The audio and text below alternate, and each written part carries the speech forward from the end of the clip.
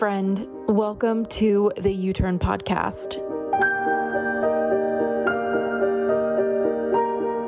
This is a show that's meant to help you remember who you truly are. I'm Ashley Stahl, a career expert, the author of the new book, U-Turn, Get Unstuck, Discover Your Direction, and Design Your Dream Career. It's now available everywhere books are sold, and it's my honor to bring you guest conversations or even a solo episode with me every single week, all designed to help you elevate your confidence in work, in love, and in life. This is a place for you to reconnect to who you truly are, what you truly want, and to really heal from anything that is telling you that you are otherwise. Wherever you are, I am so grateful to be here in your ears. And I also want to give a shout out with so much thanks to our sponsor, Organifi. You can find them over at Organifi.com/U-Turn. That's ORGANIFI.com/YOUTURN. And when you use the U-Turn checkout code, you get 20% off your order. They make the most magical elixirs, whether it's powders for you to get your greens on every day, really tasty, clean protein powders to add into your diet. I have them every single morning. Probiotic powders to help you really heal and strengthen your immune system. So much more. Now let's get into this week's conversation.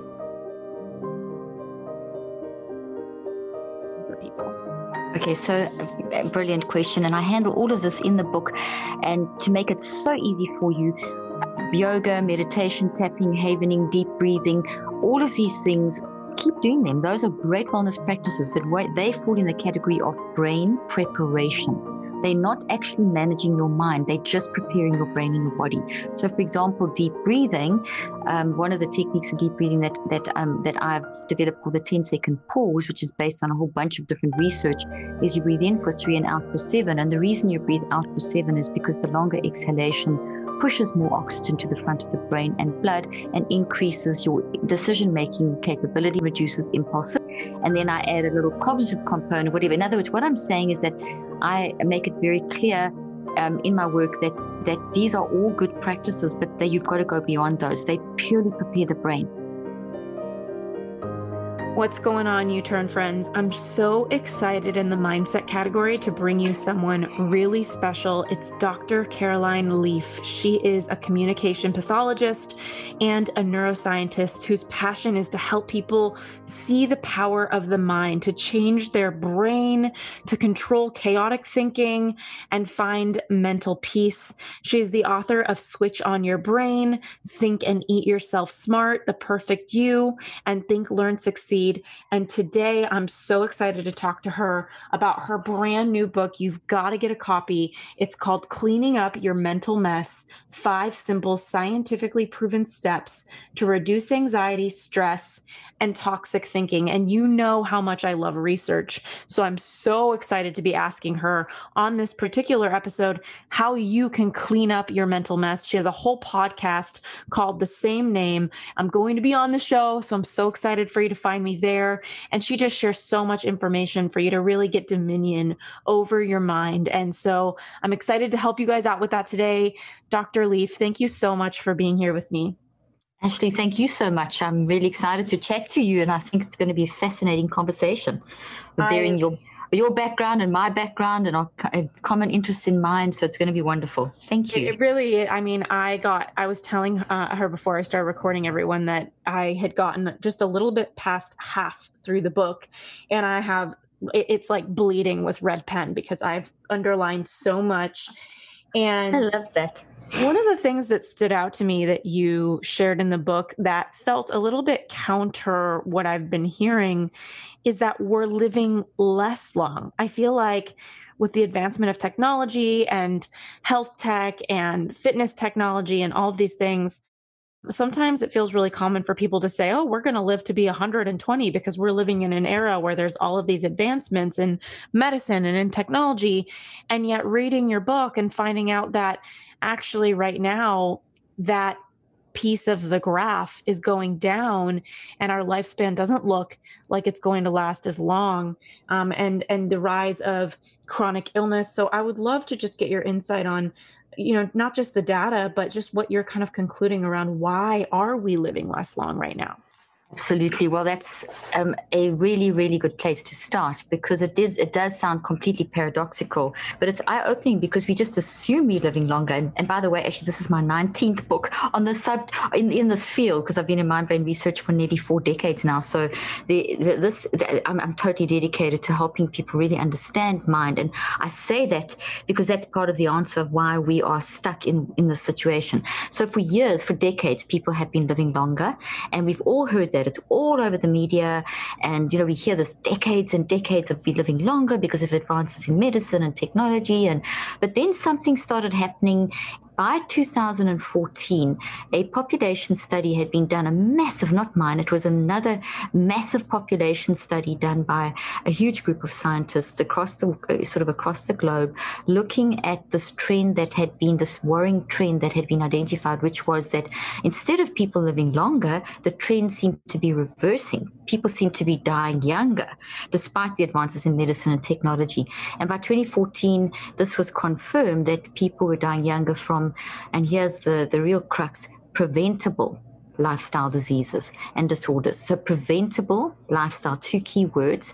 And that really grabbed my attention because I saw this happening in my research and in just the trajectory of following what was going on in how people manage mental health and mind issues and learning issues and Alzheimer's and dementias and trauma and all these kinds of things. And it really concerned me. And the reason, if you track back and look at the reasons why, and there's obviously always multiple reasons. So I'm just going to give you the sort of 4 main ones. There's one main reason, and that is that we have changed how we use our minds. We've changed our understanding of mind, and we've changed how we've used our mind. And that started around 40 years ago when we started learning more about the brain, and we started learning wonderful stuff. And we also found there was also the discovery of psychotropic medication, which is things like antidepressants and anti-anxiety meds and so on. And those kind of paralleled each other, and a whole new era of mental health entered. And it's always been pretty bad. Mental health management doesn't have the greatest history. But we entered an era where the focus was on brain. Your brain made you do it. You are your brain. If you've got any kind of symptoms of worry, anxiety, they were likened or put on a par with symptoms of heart disease or cancer or diabetes. So in other words, misery or battling with life or just dealing with the adverse circumstances of life had gone from being their own huge, complex, very valid category into and subsumed into what we call the biomedical model. So suddenly now everything you experienced was a disease. And that focus grew, and it hit its zenith around 2014, and that's when we see a definite confirmation that people were dying younger.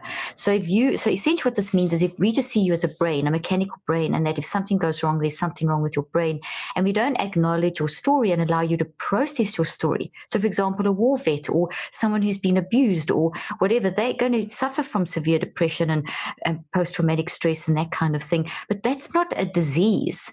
You can't just say, oh, you have the disease of. You've got to understand that person's the story. You can't just full stop. Symptoms, disease, label, drugs, and maybe a bit of therapy, and that's it. So it's lumped under you are diseased.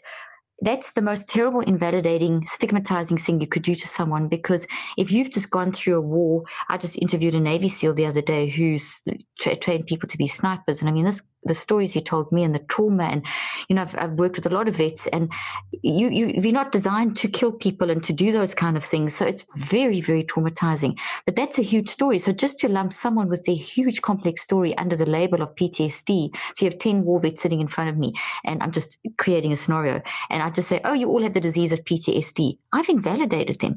What I need to do is listen to each and every one of their stories, not drug them, which is going to just numb their brain and create brain damage, but rather to actually help them to process what they've gone through. And that's what we used to sort of do. We don't do that really at all anymore. There's obviously certain therapists that do that, but the general approach is to label, diagnose, and treat with medication as first line of treatment. And that has created a whole problem, because if you suppress your mind, you suppress your humanity, and you're going to create a very toxic brain environment, and you're going to increase your vulnerability to disease by 35 to 75%, which is why we see the trend of you ignore mind, you increase vulnerability to disease, you're going to die younger. And if you keep doing that long enough, which you've done for 40 years, so we're now in that era pre-COVID, and now COVID's chopped off another year of people's lives. We are in this era where people between the ages of 25 and 64 are dropping dead way younger than they should. And that's people just starting on their career and at the peak of their career. Yes. And so that's like really sad. The other quick reason is, so that's the main reason, mind. Also enter at the same time as this ignore the sort of pushing down of the mind, the entry of psychotropic drugs, which damage the brain and shorten lifespan and cause all kinds of cardiovascular neurological issues. Also, the industrialized food movement entered around that time. So we started eating the modern American diet. We know enough about that wiping people's bodies and stuff out and causing increase in diseases and, fatty liver disease and obesity, things that shorten lifespan. And also enter the technological age, which is brilliant, but mismanaged. The technological age has created hurry sickness. We can do a lot more now than we used to.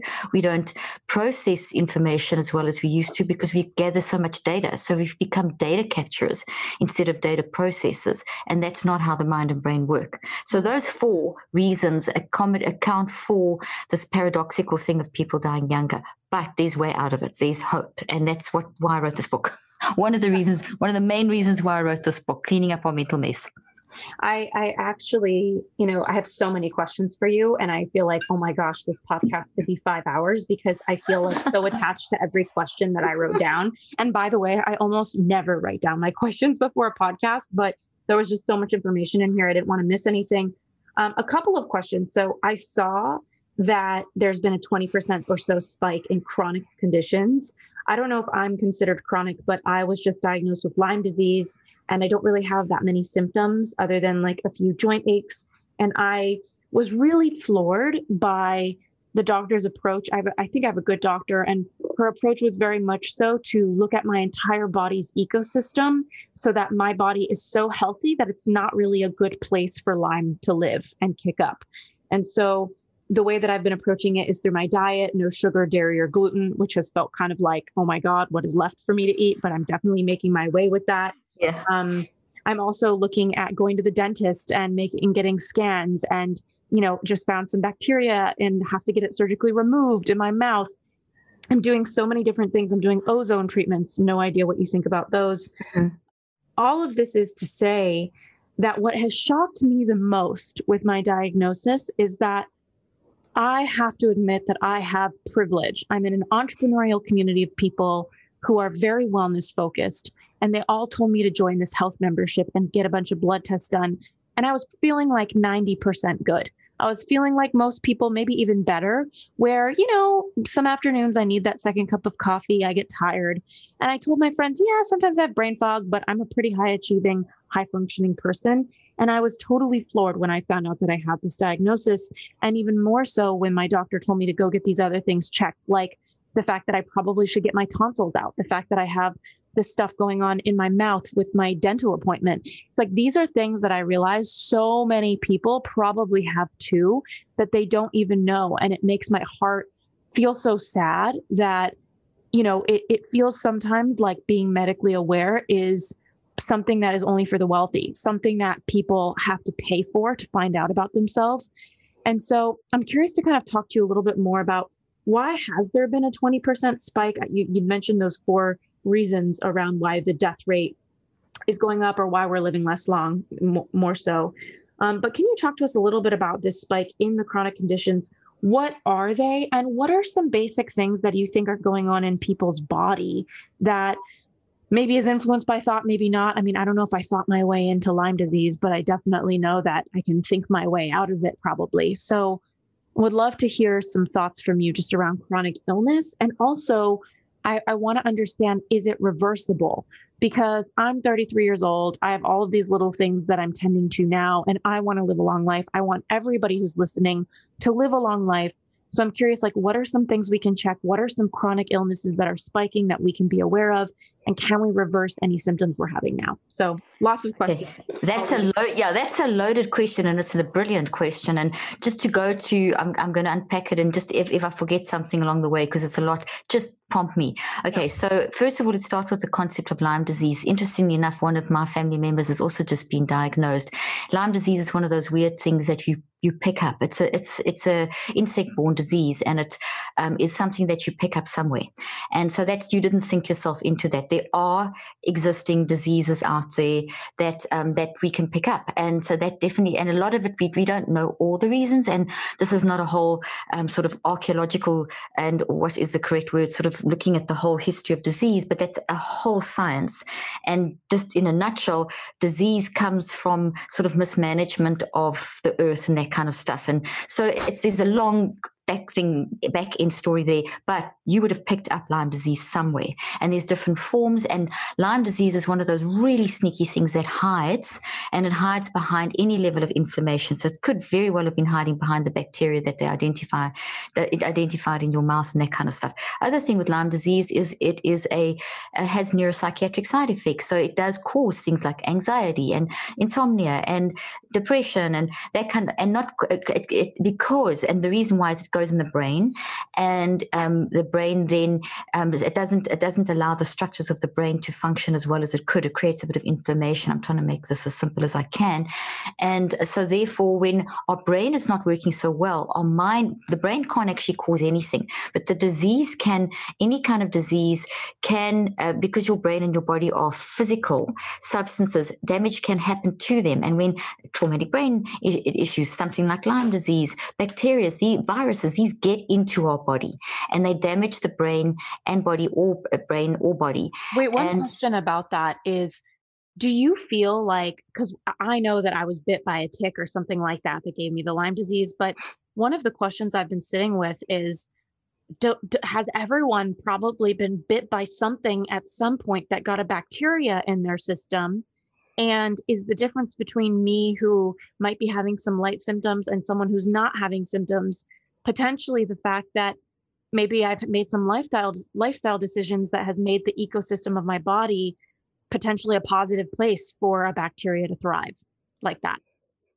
Yes, for sure. So to answer that question, I'm going to quickly say that the mind is the most important factor in any disease management.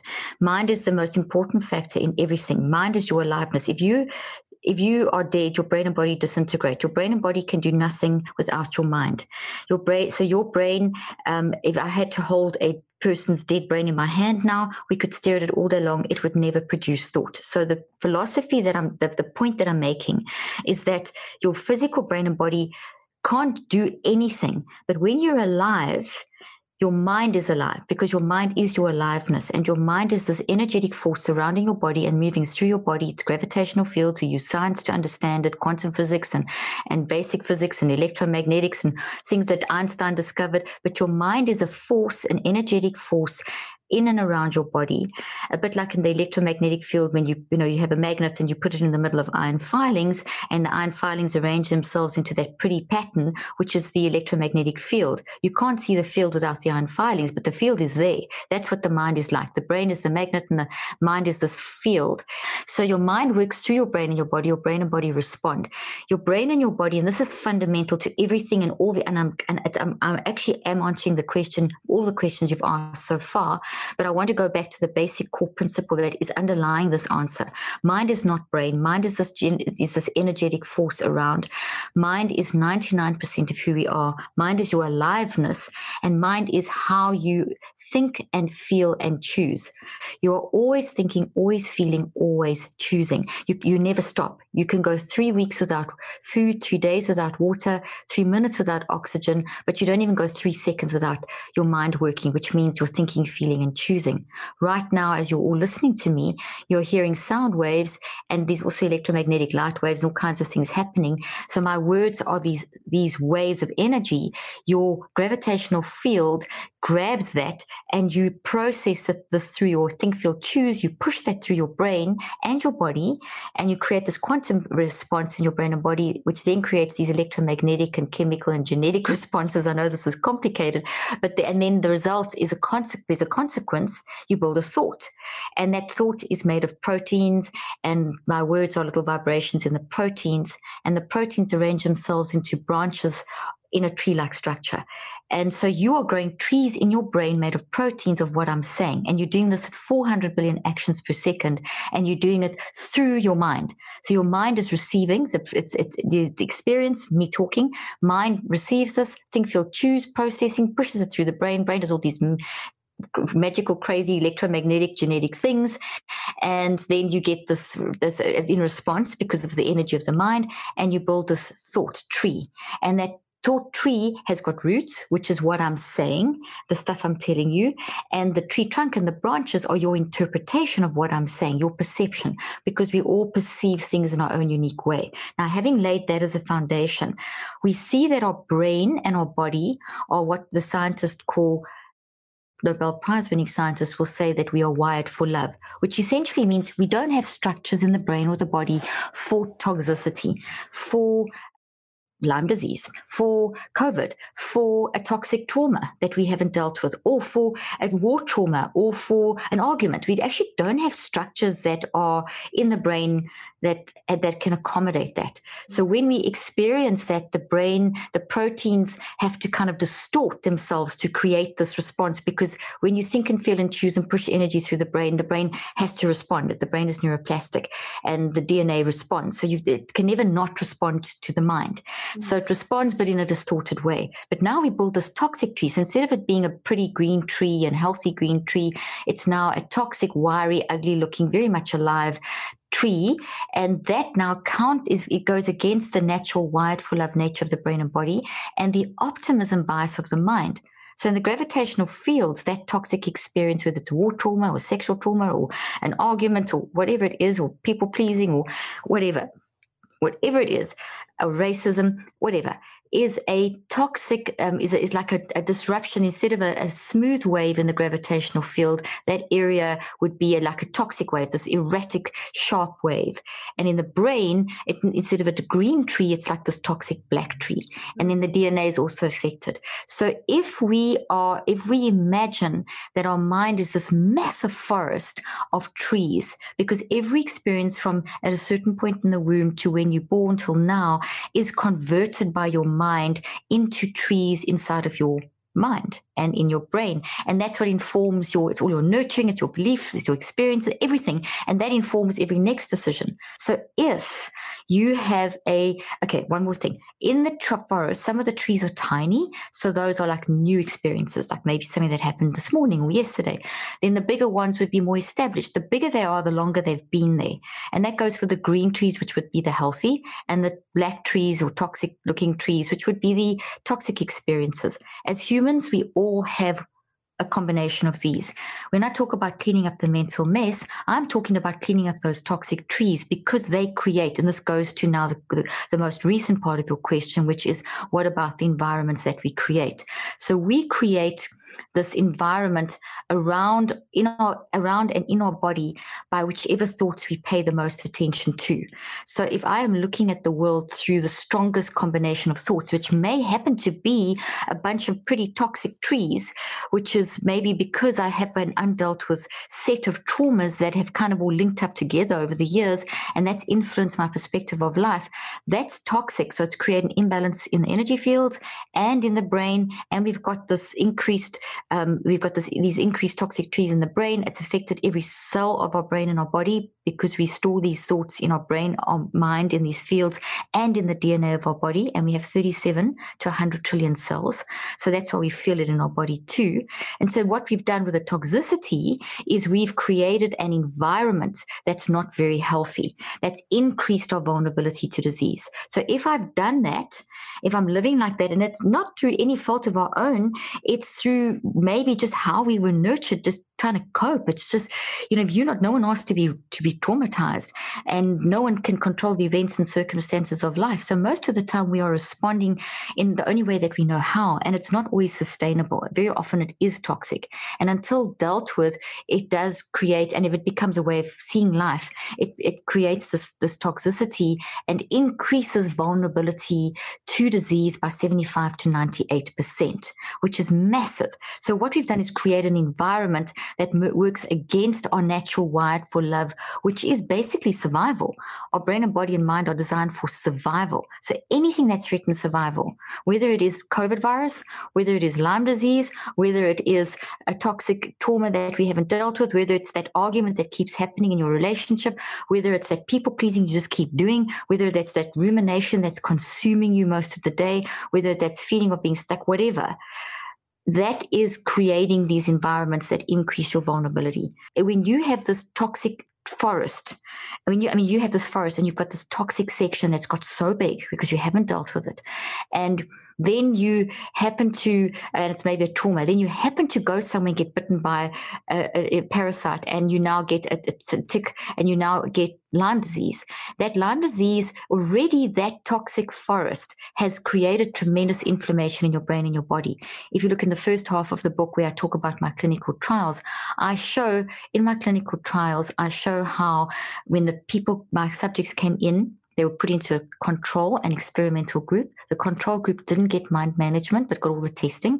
The experimental group got mind management, but they got, the experimental group got the mind management, which is the neurocycle, which is in the second part of the book. And all of them got psychological testing, narrative testing, my self-regulation scale, blood work done to look at inflammation, cortisol, DNA. We looked in the brains, we did neuroscientific stuff, extensive testing at multiple time points over a 9-week period. The whole study was 6 months. So there was a final test period at 6 months. And I say all that to say that these subjects came in with extreme depression, with all the labels you can imagine, with very sad stories, really like extreme situations. And some of them were just like really, they were still functioning day to day, but like really unhappy. And so there was a whole range of different situations. And the point being here is that we saw a direct correlation between the state of a person's mind and mind management and what it looked like in their blood, which then told us what's happening in the brain and body. So we saw high levels of inflammation, high levels of cortisol, high levels of homocysteine, high levels of ACTH. So certain biomarkers which tell us that there's something wrong in the body.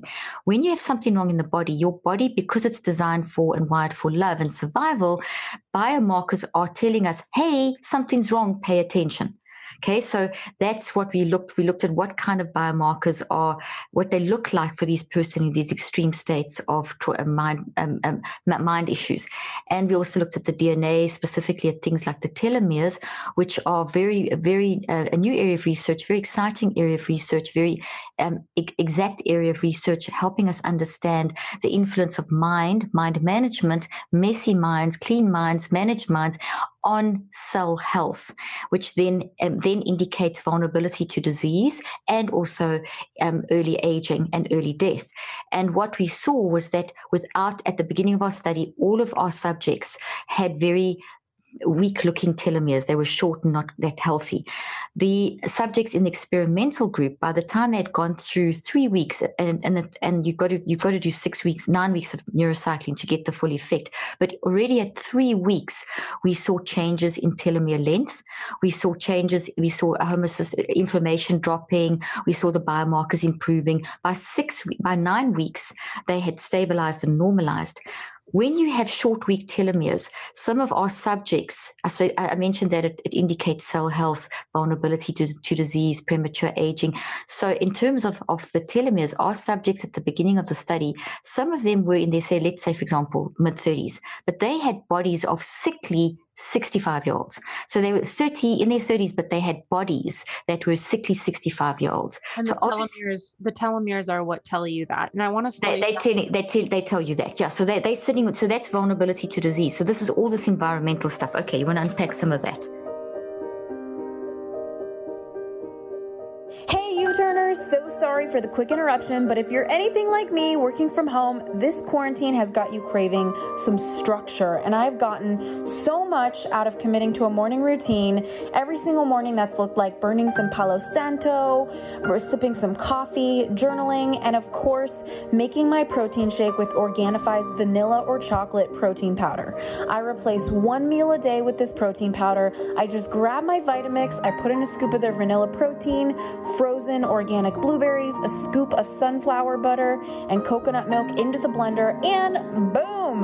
That gets my little candy-addicted 5-year-old living inside of me so happy, feeling like she just started her workday with what tastes like a dessert that is somehow healthy. So if you follow me on the gram, you know that even when I try to eat healthy, I tend to have little snack accidents, and that's why I'm so grateful Organifi is now sponsoring the U-Turn podcast. It is so great to have their support. So if you are looking for some consistency and structure in your diet, I cannot recommend their protein powder enough, and they just upped our discount with them to 20% off. So just head on over to Organifi.com/U-Turn. That's ORGANIFI.com/YOUTURN, and don't forget to use the U-Turn code at checkout. Now let's get back to this week's episode.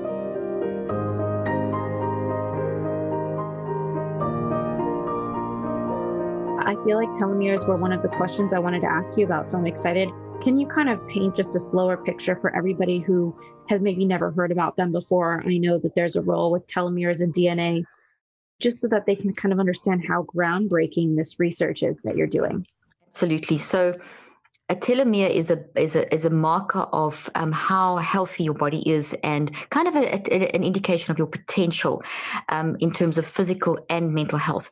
In the past, we've always thought that a telomere was controlled mainly by the kind of your diet. So it's always been sort of looked at as treating people's diets, and that does play a massive role. But now the new research, of which mine is one of them, shows that actually your telomeres are more controlled by your mind than they are by what you eat. And because your mind controls the benefit of eating anyway. So if you think of Jurassic Park and you think of the DNA ladder, that we can all visualize that. Then a chromosome you would pull out of that, and a chromosome looks like an X. So if you cross your two fingers in front of you, your two index fingers, and then just look at your nails would be the telomeres. So they are the ends of chromosomes. And so the telomeres are the end points of chromosomes, and the role they play is that they help with cell division, and chromosomes are involved in cell division. And you make about 1 million cells every second. So you're kind of very prolific and very brilliant. But the health of the cells that you make is dependent on how healthy the telomeres are. And the telomeres' health is dependent on how messy your mind, or how managed your mind is.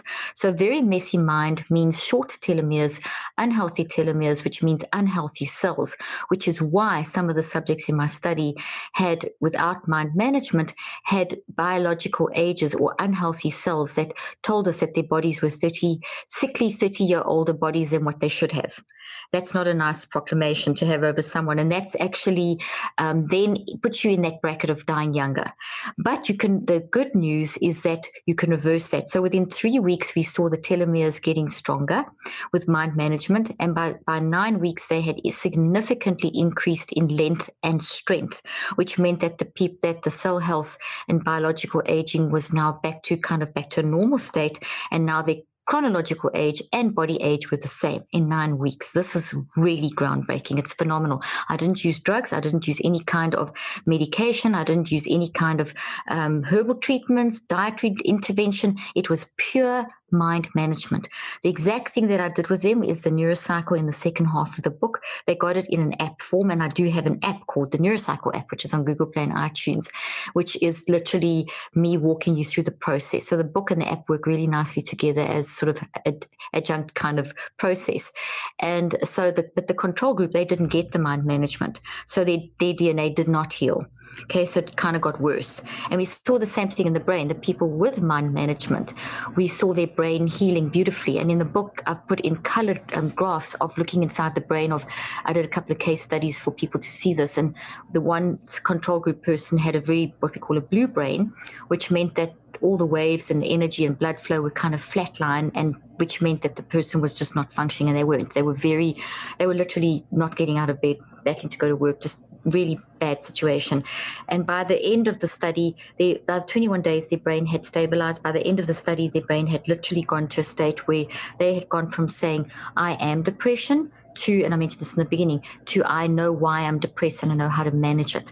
So we see the telomeres lengthening, we see the brain stabilizing and going back online like it should, and energy flowing like it should. And we see the biomarkers like histamine, inflammation dropping. So an immediate, what you do with your mind influences your brain and your body.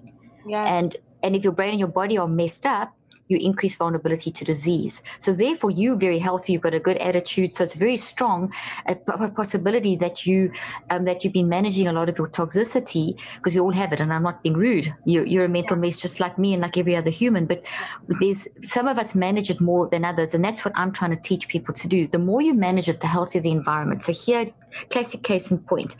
If you have a tremendous amount of anxiety and a pattern of anxiety in your life, anxiety is not an it's not an illness.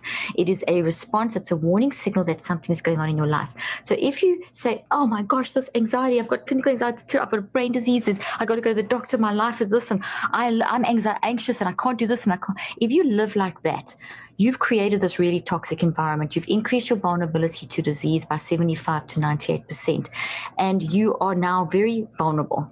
But if you say, okay, anxiety is not scary, anxiety is actually a helpful message. It's not it's not a disease.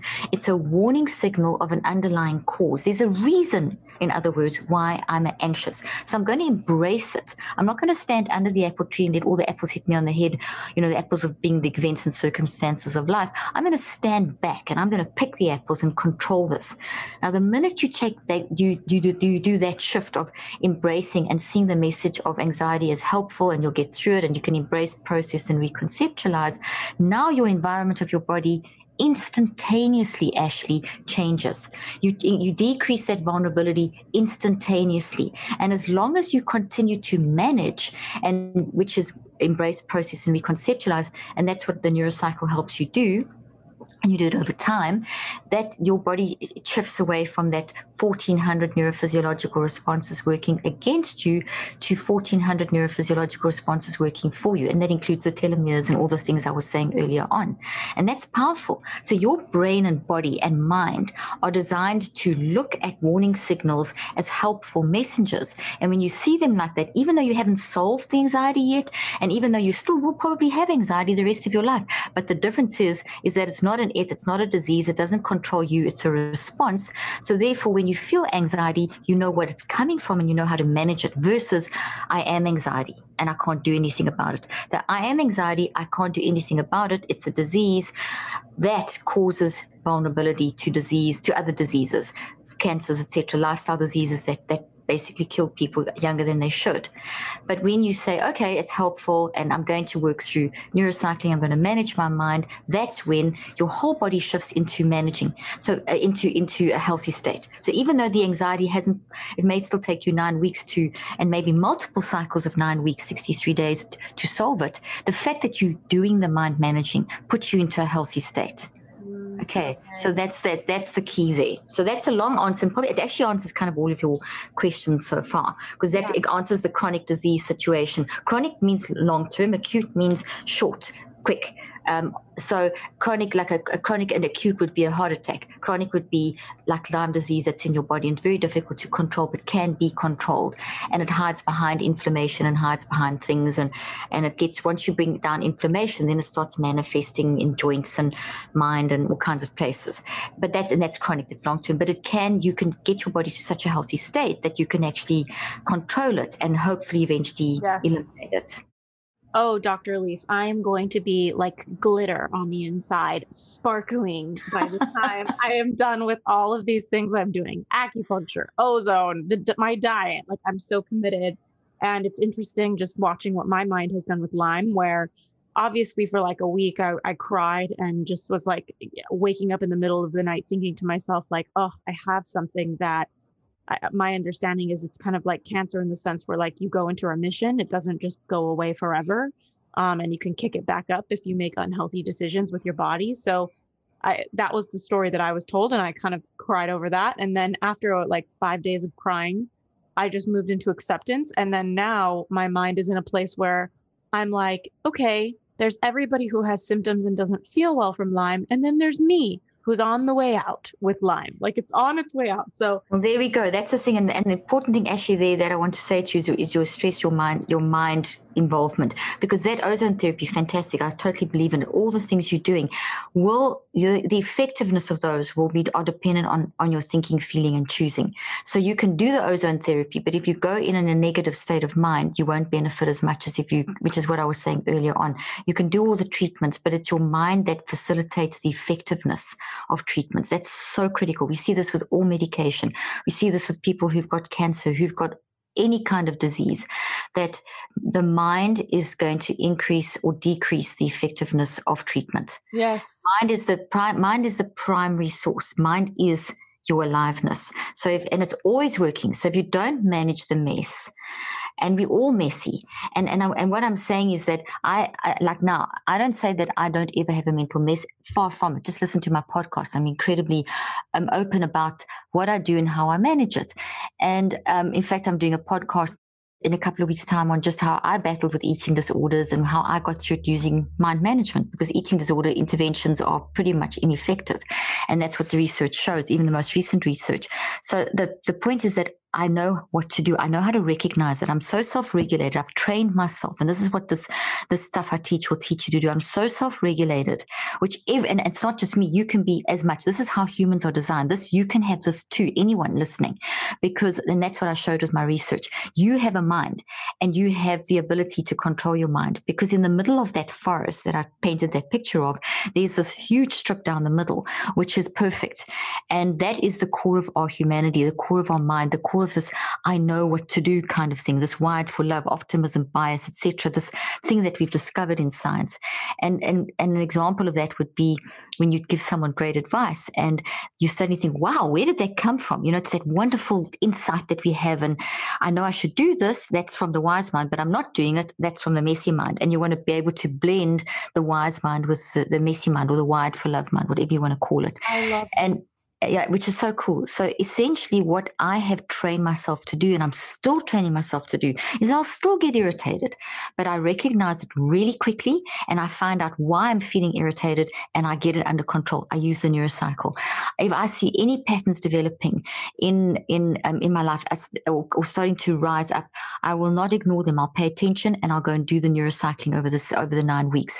So I live a lifestyle like this every day for 15 to 45 minutes while I'm getting ready. I am doing a detoxing neurocycle, working on either a toxic habit or a trauma or something.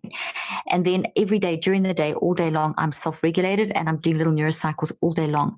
Neurocycle hacks, I call them, for little things. Like I work with my family. I have 4 kids. 3 of my daughters work for me and my husband. So we're a family business. So it's very easy to get irritated with your family when you live and work together 24/7. And so you can easily get irritated and have to go into a business meeting and with a whole bunch of people and look all smiley and happy and be all together. Meanwhile, you've thoroughly irritated. I'll use a neurocycle to immediately get me under control. Or we have a little argument, or you read something happens in the business that throws you, or you get super excited and you're so excited you can't focus and you have to calm down. I'll use a neurocycle and so on. So it is a lifestyle. It doesn't replace therapy. It's not a technique. It is a system that every human has going anyway. The neurocycle is something that you do non-consciously at 400 billion actions per second anyway, because it's how you stay alive. So all I've done is study that process and make it conscious and then teach it to you that you can use it for yourself, and it enhances therapy. So we have lots of therapists and coaches and counselors that get their clients, and I know you're a coach too, they get their clients onto the neurocycle app, reading the neurocycle book, doing it, and then that's the agency, and then in sessions sharing the growth and dealing with some of the painful stuff that you've got to face, because it always gets worse before it gets better. So that's just kind of an overview of sort of the lifestyle component, the fact that mind, we've got to focus on mind. I love this. Okay, I have a few key questions that I want to make sure I ask you about. You talked about anxiety as a warning response, and I want to get kind of like, if it's possible, a little mini overview for people who want to better understand what the neurocycle management process is that you have, so that they can start turning things around for themselves. And of course, they can read the book, which can take it deeper. There's a few thoughts I'm having. Number one is I feel like there's a lot of modalities to manage your mind, and sometimes it can be very overwhelming. Like we've got breath work, we've got meditation, we've got yoga, it's so much tapping. There's so many different ways. What is your message for people who are kind of overwhelmed with how to figure out which way they want to weave into their life? Because I know that, obviously, if somebody enters into your process and your system to manage their mind, they'll have more success with this. But it can be tough to commit to a new lifestyle and some new practices or modalities that you do every single day. So I'm curious if you have a favorite between breath work or meditation or any of that. And I also wanted to ask your opinion on shrooms, like the drug. And I know that right now we're in a time where a lot of people are taking shaman administered mushrooms. I myself have had mushrooms once, and I found it profoundly insightful. I'm someone who's very conservative. I have a sister who died from, she was a drug addict. And so for me, I've never touched drugs. And so it was a huge thing for me to try mushrooms. And I don't necessarily recommend it to the world, but I'm curious what feedback you have about people who are taking mushrooms to work on their mind or process trauma with their brain. I know how powerful that could be, and just different modalities that you recommend for people. Okay, so a brilliant question. And I handle all of this in the book. And to make it so easy for you, yoga, meditation, tapping, havening, deep breathing, all of these things, keep doing them. Those are great wellness practices, but they fall in the category of brain preparation. They're not actually managing your mind. They're just preparing your brain and your body. So, for example, deep breathing, one of the techniques of deep breathing that I've developed called the 10-second pause, which is based on a whole bunch of different research, is you breathe in for 3 and out for 7. And the reason you breathe out for 7 is because the longer exhalation pushes more oxygen to the front of the brain and blood and increases your decision-making capability and reduces impulsivity. And then I add a little cognitive component, whatever. In other words, what I'm saying is that I make it very clear in my work that these are all good practices, but you've got to go beyond those. They purely prepare the brain. They get oxygen levels up. They get the PAG, which is a part of the brain that helps reset the brain and helps stimulate things that can help reduce inflammation. And so meditation, if you take it in its full context, not the deconstructed version that is done a lot in the West, our mind travels, time travels all the time. So you can't just stay in the now for a moment and think that's going to fix everything that comes up the rest of the day. It's a momentary calming down brain preparation activity, but they're not enough to change behavior. So that's the massive distinction. So whatever practice you do, and you'll see I say this so clearly in my book and in the Neurocycle app, I even take you through a 1 to 3 minute brain preparation every single day. And you can use those, you can create your own, you can do longer ones. And that's essential brain prep. You've got to get your brain and body in a state. You want to, essentially what all of those do is they increase oxygen, they increase blood flow, they reduce neurochemical chaos, they increase a very nice balance between the different neurochemicals like dopamine, serotonin, anandamide, etc. They basically physiologically get your pH balance and all kinds of amazing neurophysiological things that are very important, because if you recall, I answered earlier on that the mind is not the brain, that the mind is 99%, and it's this gravitational field that moves around and through the brain, and the brain and body respond to the mind. So, and the brain and body are 1%. So all these practices will have a beautiful impact on the brain and the body, preparing them. So if your computer is thrown on the floor, you're going to have a hard time using it. So things like all those practices help you to not throw your computer on the floor, which is your brain and your body, helps to keep your brain and your body healthy. I do all of them. I also do yoga. I do hot yoga. I do the fasted workouts. I do the breathing. I love Wim Hof. He's one of my friends. I interview him. We do research together.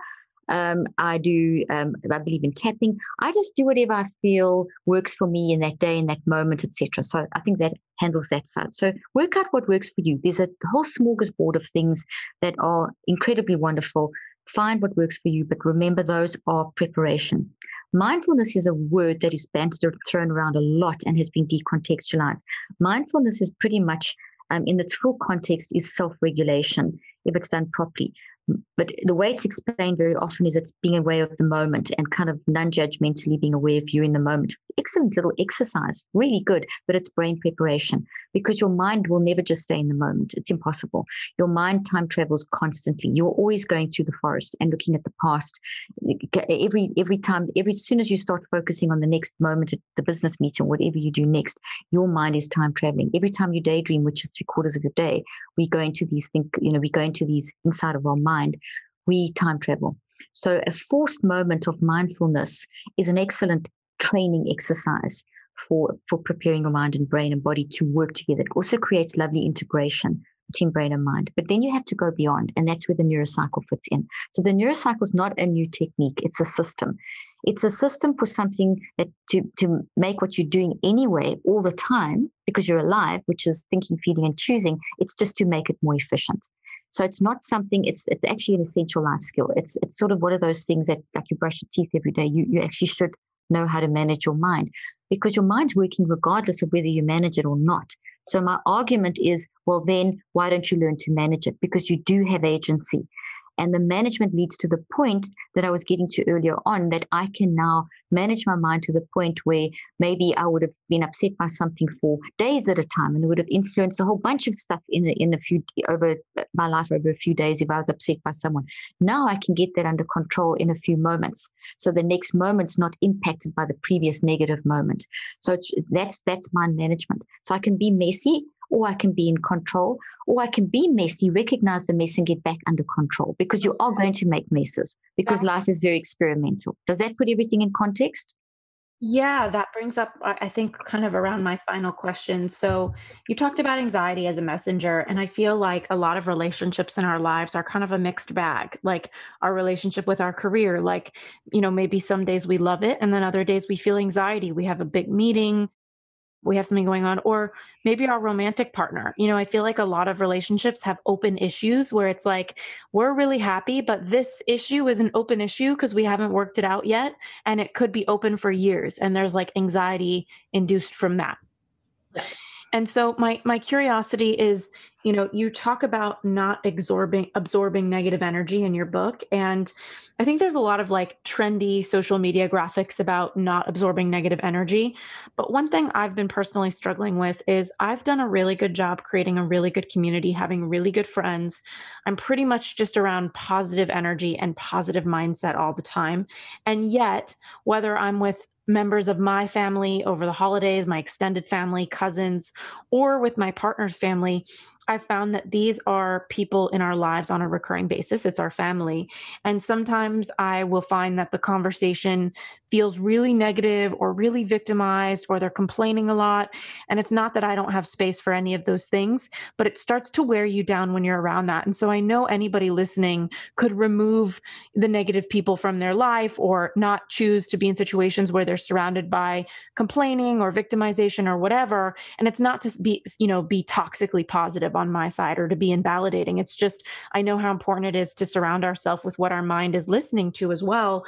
And so what feedback do you have, or what can you share with us around the steps as like a small overview for your process, so that people can really face those anxious moments in their partnership or their career, or they can kind of face those negative relationships where it's like, all right, this is my family and I'm with them today on the boat, and this person won't stop complaining or going on, and I don't see the point of it. Like what would be like a little mini process if we slowed down your system, or just gave a little bite size for anybody listening for them to take with them in those moments?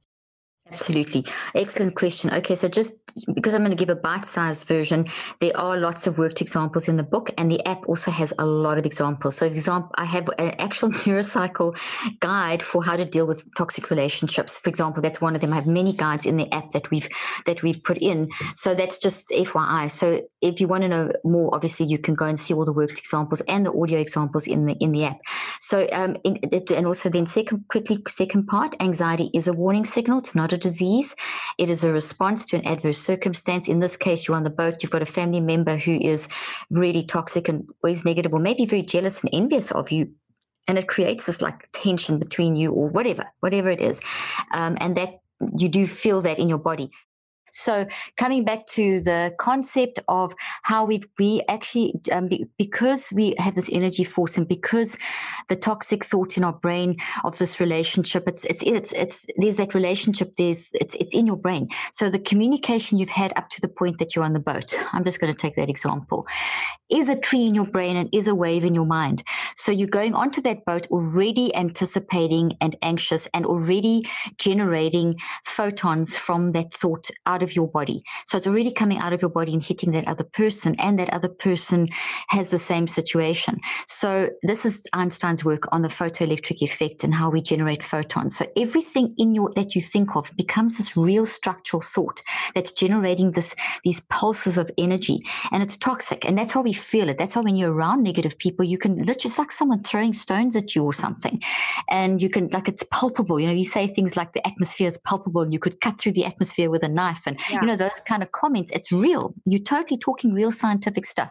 Yeah. So to have that awareness is the first thing, and that because it's in a small environment on the boat, and it's a family member, and there's this, it's kind of got, there's the anxiety, that's anxiety provoking. So the anxiety is a warning signal of the dysfunctional relationship. So the way to do, there's multiple things. First of all, you would eventually have to do something because it's a pattern. And that doing something is you're going to have to go and do a 63-day cycle to find out where this thing started. What is the origin story? What are the roots? So that you can actually reconceptualize in order to not let that person affect you in that way. So that's you would have to do that in the long term. Otherwise, this is going to keep happening. But in that moment, you can gather awareness. First step, gather awareness of the emotional, 4 different signals. The emotional signals, which is like the anxiety and sort of negative anticipation and like being on edge or whatever. Then also of your physical, like your body's like you've got this knot in your stomach. Behavioral, you already kind of got this withdrawn look on your face, and you feel yourself tensing and pulling back, and you're just not relaxed in what you're saying. I'm just making stuff up. And then perspective, you are already anticipating there's a negativity between the two of you. So you've got this, this is going to be a bad day again. So you gather awareness in a very, very accepting way. You don't think, oh, it's bad, I shouldn't be thinking this, I'm so guilt, shame, condemnation. You don't do that. You actually stand back and observe yourself. It's called the multiple perspective advantage, and I write about that in the book too. It's a state of mind that when you go into that state of mind, you create a very strong mind-brain integrative state, and your brain, oxygen, blood flow, balance between hemispheres, physiology, all great things happen. And it gives you control, and it blocks, listen to this, it blocks the negative photons. It's almost like you've put up a shield around yourself, so those little darts that are shooting at you from that person don't penetrate into your field. You can literally block it. So is this 63-day process in your book? And when you decide to do a 63-day process, is that from like a recurring situation that you're like, all right, this person always feels like a buzzkill for me, and I need to navigate this? Yes. So in the book, I explain the short version, which is what you're walking through. It's the same 5 steps. It's the 5 steps of how you get your mind self-regulated and managed. So I'm just explaining the in the moment thing that you can do walking onto the boat. You can do it in a few minutes, and you could do it throughout the day that you're on the boat as things come up. Then, but this is a pattern. So then you'd have to, yes, it's a toxic pattern. So there's obviously some sort of trauma or something that's happened at the base, some kind of relationship issue.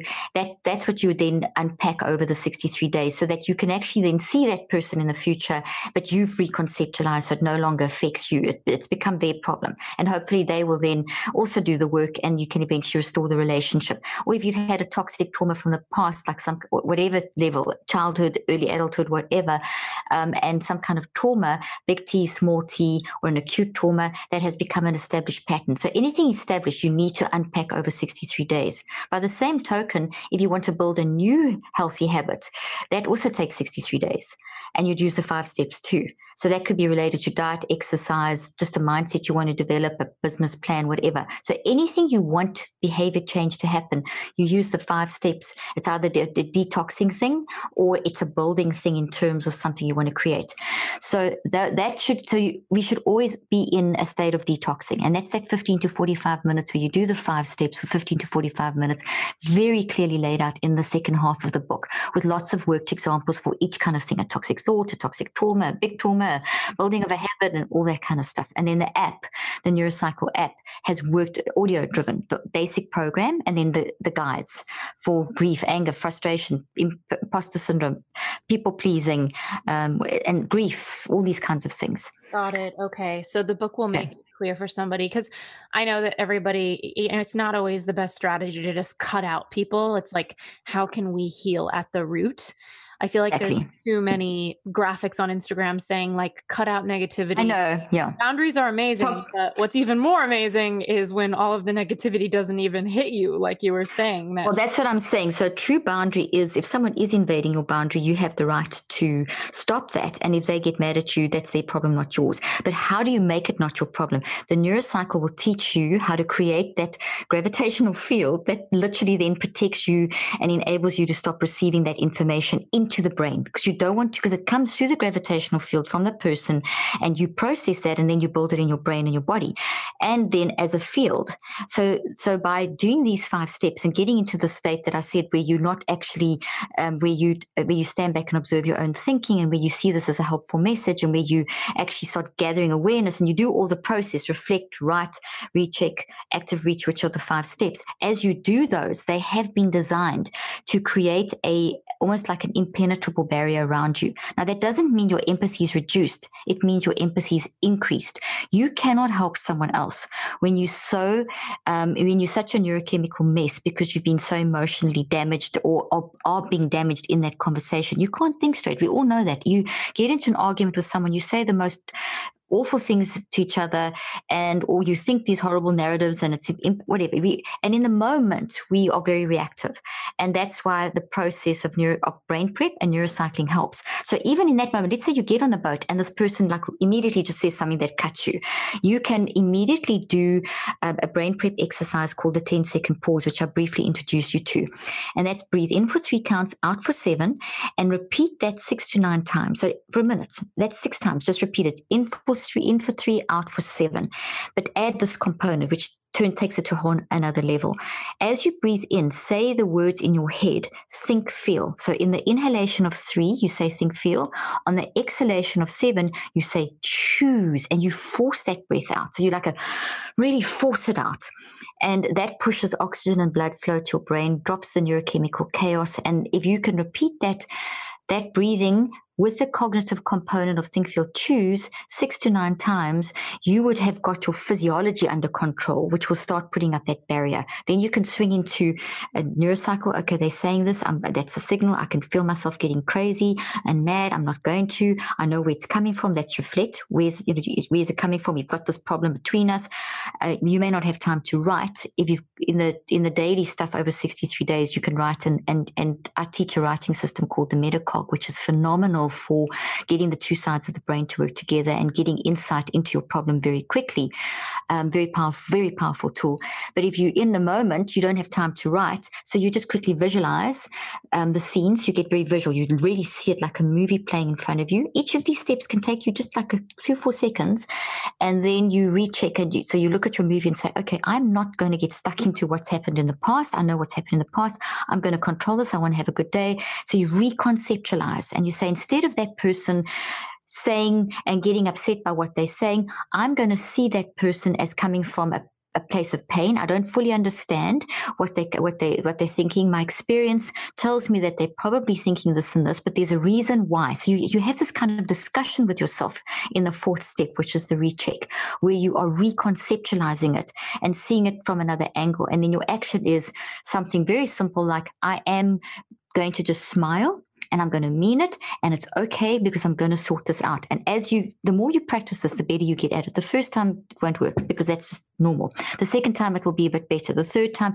So by the time you've practiced this a few times, so you may have to do it 6 or 7 times on the boat before you start feeling that this is kind of, okay, I'm getting to get to the point where this is not going to affect my day. And then you get, as I said, like anything, mind is malleable. It's a skill. You can develop it. We've got to reawaken our deep thinking ability to think about our thinking, feeling, and choosing. So essentially drawing on that inner forest, that wise mind, that wired for love, that survival mode to help us. So the 5 steps is the tool, not the tool, the system for getting your mind under control. Mind is primal. It's the first thing. If you don't manage the first thing, everything else will continue to be a mess, no matter how good they are. Okay. You won't get the full benefit. Does that make sense? Yeah. So it sounds like your 5-step process is potentially a 15 to 45 minute per day thing that you can do over 63 days if you're trying to change a pattern or something that you don't like that's not serving you anymore. Exactly, and dealing with traumas from the past which invade how we function, and also building new good habits into your life. And then the other version is the short, quick, same 5 steps, and they just your moment by moment management of mind, because your mind never stops. So you see, you're using it on 2 levels. You're using it in the moment, because every 10 seconds we're very aware. That's what neuroscience shows us. So we can self-regulate all the time. And when we do, we're managing our mind. So the neurocycle becomes that process. And then the very focused, concentrated, you sit down and do those 5 steps very methodically for 15 to 45 minutes daily for 63 days. And then all the science and the images and the pictures and the proof and the graphs and everything are in the book. Love it. Oh, this is so great. And I imagine a lot of people who have that really difficult family member, they're probably, I think all of us get tempted to think like, oh, we just have to talk to them and tell them it's not acceptable. We need to cut them out. We need to avoid it. But what an empowering way to handle life is to actually look at what things are bringing up for you, go into a process and transform it. I'm definitely going to use it. I have a couple family members that make me want to go crazy. So this is really exciting. And what else? I want to just know for everyone, where can they find your book? Where can they keep learning from you? I know you have the Cleaning Up the Mental Mess podcast. I'm so excited to come on with you. And I just loved listening to your episodes and your interviews. So yeah, talk to us. Thank you. Well, I'm excited to have you on the episode, and I've got a feeling we're just going to continue this discussion. It's going to be wonderful. People can get hold of me. My Instagram handles Dr. Caroline Leaf, and obviously Facebook and Twitter. And my book is Cleaning Up Your Mental Mess, as you've mentioned, available wherever books are sold, and also through our website. And basically, you can get drleaf.com is my website, and Cleaning Up Your Mental Mess is the podcast. Thank you again. Pleasure. Thank you.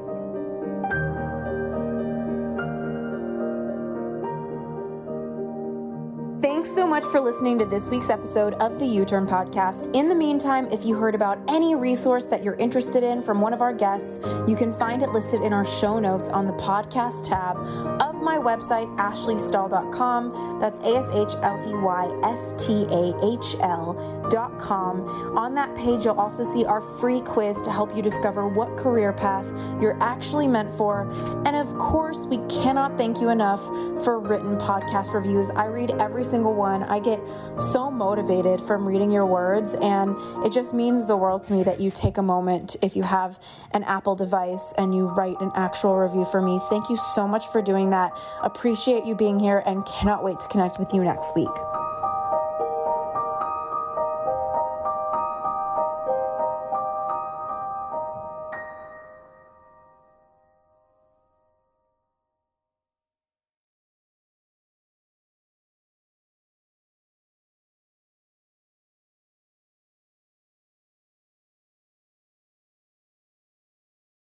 This episode is brought to you by the Yap Media Podcast Network. I'm Hala Taha, CEO of the award-winning digital media empire, Yap Media, and host of Yap Young and Profiting Podcast, a #1 entrepreneurship and self-improvement podcast where you can listen, learn, and profit. On Young and Profiting Podcast, I interview the brightest minds in the world, and I turn their wisdom into actionable advice that you can use in your daily life. Each week, we dive into a new topic like the art of side hustles, how to level up your influence and persuasion, and goal setting. I interview A-list guests on Young and Profiting. I've got the best guests, like the world's #1 negotiation expert, Chris Voss, Shark Damon John, serial entrepreneurs Alex and Layla Hermosi, and even movie stars like Matthew McConaughey. There's absolutely no fluff on my podcast, and that's on purpose. Every episode is jam-packed with advice that's going to push your life forward. I do my research, I get straight to the point, and I take things really seriously, which is why I'm known as the podcast princess and how I became one of the top podcasters in the world in less than 5 years. Young and Profiting Podcast is for all ages. Don't let the name fool you. It's an advanced show. As long as you want to learn and level up, you will be forever young. So join podcast royalty and subscribe to Young and Profiting Podcast, or YAP, like it's often called by my YAP fam, on Apple, Spotify, CastBox, or wherever you listen to your podcasts.